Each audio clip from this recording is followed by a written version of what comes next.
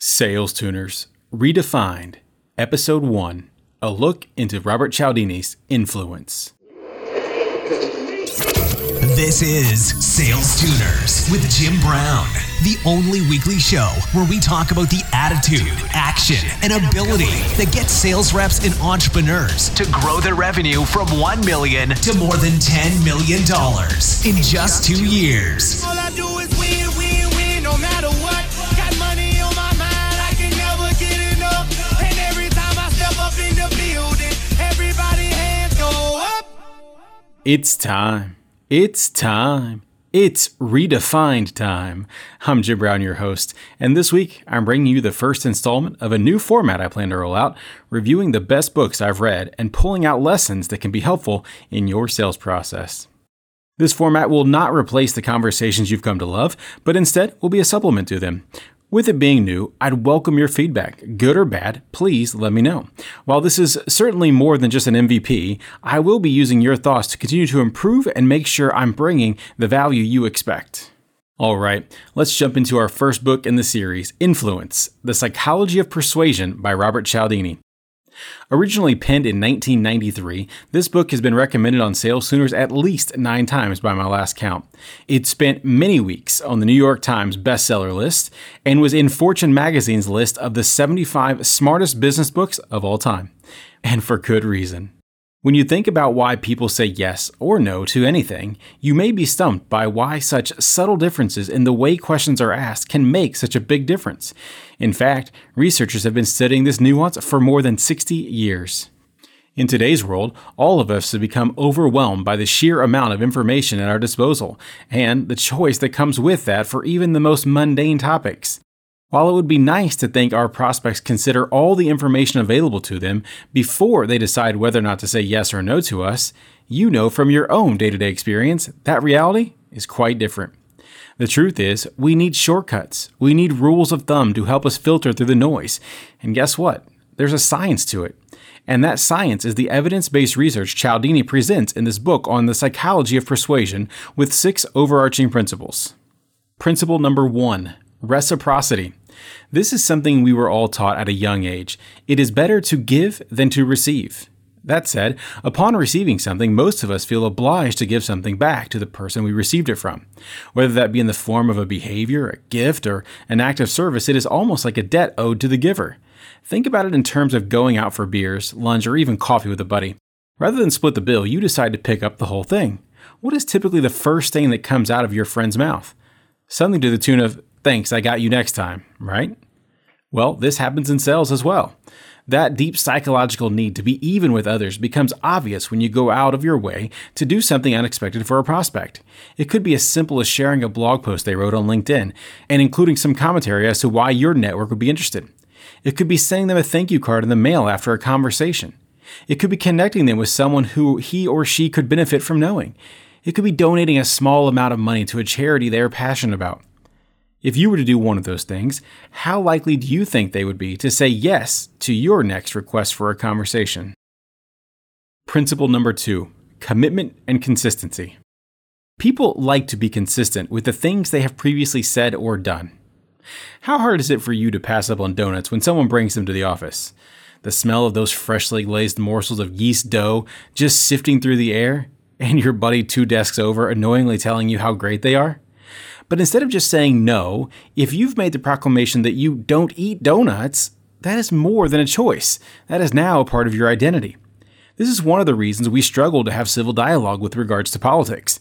People remain steadfast in their identity as a conservative or a liberal and aren't willing to even entertain the notion they may do something that doesn't align with their identity. Once people take a stand, no matter the level of that choice, they start to feel a pressure to remain consistent to that commitment and even fool themselves into keeping those thoughts or beliefs just to maintain the appearance of consistency. As a result, that notion can be exploited as well when people make previous commitments. In the book, Cialdini goes further as he talks about the behaviors of bettors at a racetrack. Right after placing a bet, a person may appear more confident in a horse's chances of winning than they were immediately before plopping down their cash. Why is that? Did the horse's odds suddenly shift? Of course not. It's still the same horse. It's still the same track. None of the other horses in the field have changed. But in order to maintain consistency with their bet, they outwardly justify their increased confidence. When you start to think about how to apply this to sales, you need to make it your goal to get prospects to make bold statements about themselves. This will help you both make them your champion, but also hold them accountable when they start to stray or, heaven forbid, ghost you. What smaller commits can you get them to make? Can you get them to do a trial or a pilot? Could they give you access to certain data that the public doesn't have? Could you sell them a much smaller assessment to better understand their position? Principle number 3, social proof. I have a friend who's a realtor. If you were looking to move to the Indianapolis area or already lived here and were just looking for a new home, I'm going to send you to my buddy Dennis. Now, hopefully you and I have enough rapport that you just take my word for it. But what if I took things a bit further and instead of just immediately recommending you contact Dennis, I asked you a few questions? Through those questions, I figure out you're looking for a home big enough to fit your growing family, need access to good schools, want a nice yard on the north side of town, and are looking to spend somewhere between $200,000 and $250,000. Well, given that, I would definitely suggest you contact Dennis O'Brien, because he's helped a few dozen people find homes just like that in the last couple of years. But what if you told me you were looking to be downtown, closer to the heartbeat of the city? You want a condo near a few of the hotspots and plan to spend between $400,000 and $500,000. In that case, you should definitely call, guess who? Dennis O'Brien. Regardless of whether or not you plan on making the exact same recommendations to your prospects despite their choices, diving into them and then using the actions of others helps them to see what the proper behavior should be, especially if they view those as choices being made by others just like them. Your buyers have access to platforms like G2 Crowd and Capterra. Additionally, you should be willing to connect them with similar buyers in size, scope, or personal situation. Social proof works when done right. Principle number 4, liking. Persuasion science tells us we like people who are similar to us. We like people who give us a genuine compliment.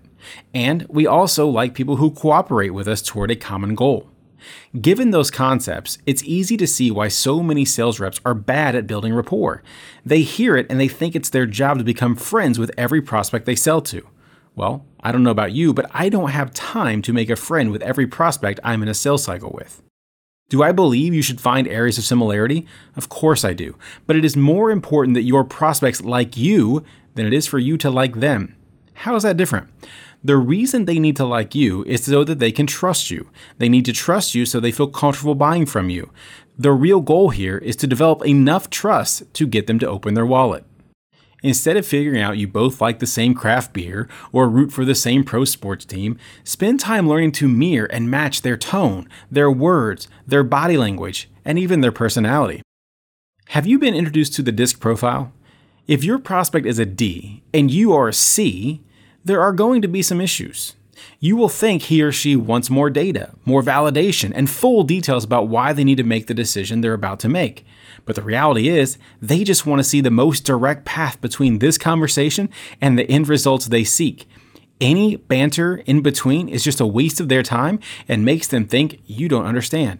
Are you selling to an industry where they use different jargon than you do? Are you from the West Coast and selling to people in the South? The words people use may be in their subconscious, but when someone uses words and phrases that aren't the same in their vocabulary, we immediately know that we're dealing with an outsider. Did you know that in Atlanta, Georgia, every soft drink is called a Coke? It's true. They'll ask you if you'd like a Coke, and when you say yes, they may then ask you what kind you want, knowing full well you may just say Sprite.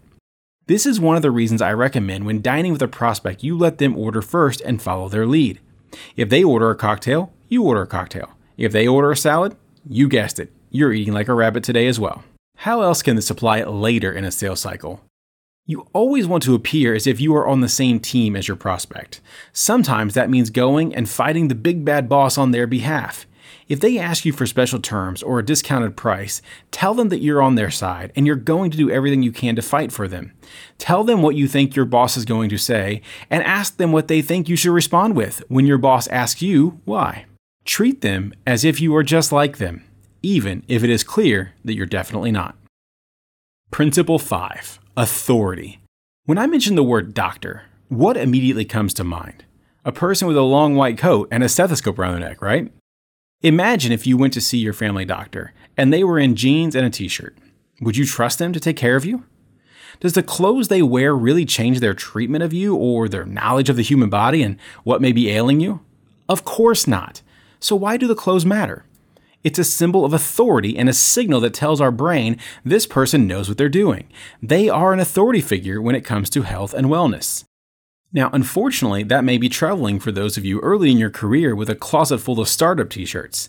And don't get me wrong, I know they're comfortable, but when you're in a sales cycle and meeting in person or via Zoom, you want to maintain equal business stature and a certain level of authority. That means dressing at or one level above the prospect you're talking to. Need another example? Have you ever met anyone who worked for a bank that did not have the title vice president? Yeah, it took me a while to figure out it was meaningless too. There's another aspect of authority as well, and that is the notion of introductions. Have you ever seen someone call themselves, whether in person or online, an expert, a futurist, or heaven forbid, a guru? Well, if you didn't roll your eyes at it, I assure you the majority of business professionals would have, especially those you'd like to call prospects. Please, please, please don't label yourself with any of that junk. Now, if someone else is doing the introduction for you and they are the ones calling you by any of those names, now that claim might actually carry some weight. Principle number 6, scarcity. Simply put, opportunities seem more valuable to us when the ability is perceived as limited. We all want more of the things we don't have. And worse, if there's a chance we might lose something, we hold on to it for dear life. Think about the last time you were having a face-to-face conversation and your phone rang. Now, my hope is that you're not a monster and you've already set your ringer to vibrate, but nonetheless, it is shaking in your pocket and you have no idea who it might be. Given the option of continuing the dialogue with the person physically sitting in front of you or checking to see who's calling, what do? As strong-willed as you think you might be, you know it's killing you to find out who it is. Some of you may check the caller ID just to be sure it's not important. Others of you may actually excuse yourself and take the call. As Michelle Tanner used to say on Full House, how rude. Why is that? Well, you believe the person in front of you is not going anywhere, while that buzzing in your pocket may only last 5 to 7 rings and then may be gone forever. Applying that to your active sales cycles, you have to realize people are motivated more by the thought of losing something than they are of gaining something of equal value. Rather than just talking about what a prospect has to gain by using your product or service, go deeper with them to understand what they have to lose by not making a decision. Consider how your offering could just be an insurance policy for them against that loss. Additionally, be willing to walk away. Tell your prospects that you know your solution is not right for everyone. There have been many opportunities I've closed where I attempted to pull out of a deal by trying to force my prospect to tell me no, but they didn't. Instead, they actually fought to keep me engaged and started selling themselves. Talk about a win-win. Understanding these shortcuts and using them in an ethical manner can significantly increase the chances you can persuade someone with your request and make a sale. That's it. Those are my thoughts on Cialdini's book, Influence, but I'd love to hear yours. Please tweet at me @SalesTuners or shoot me an email, jim@salestuners.com. I reply to every message that I get. All right. I hope to see you next week. Until then, I'm Jim Brown. Let's make it rain. Thank you for listening to Sales Tuners. Stay up to date at www.salestuners.com. And don't forget to subscribe, rate, and review us on Apple Podcasts. And they stay there.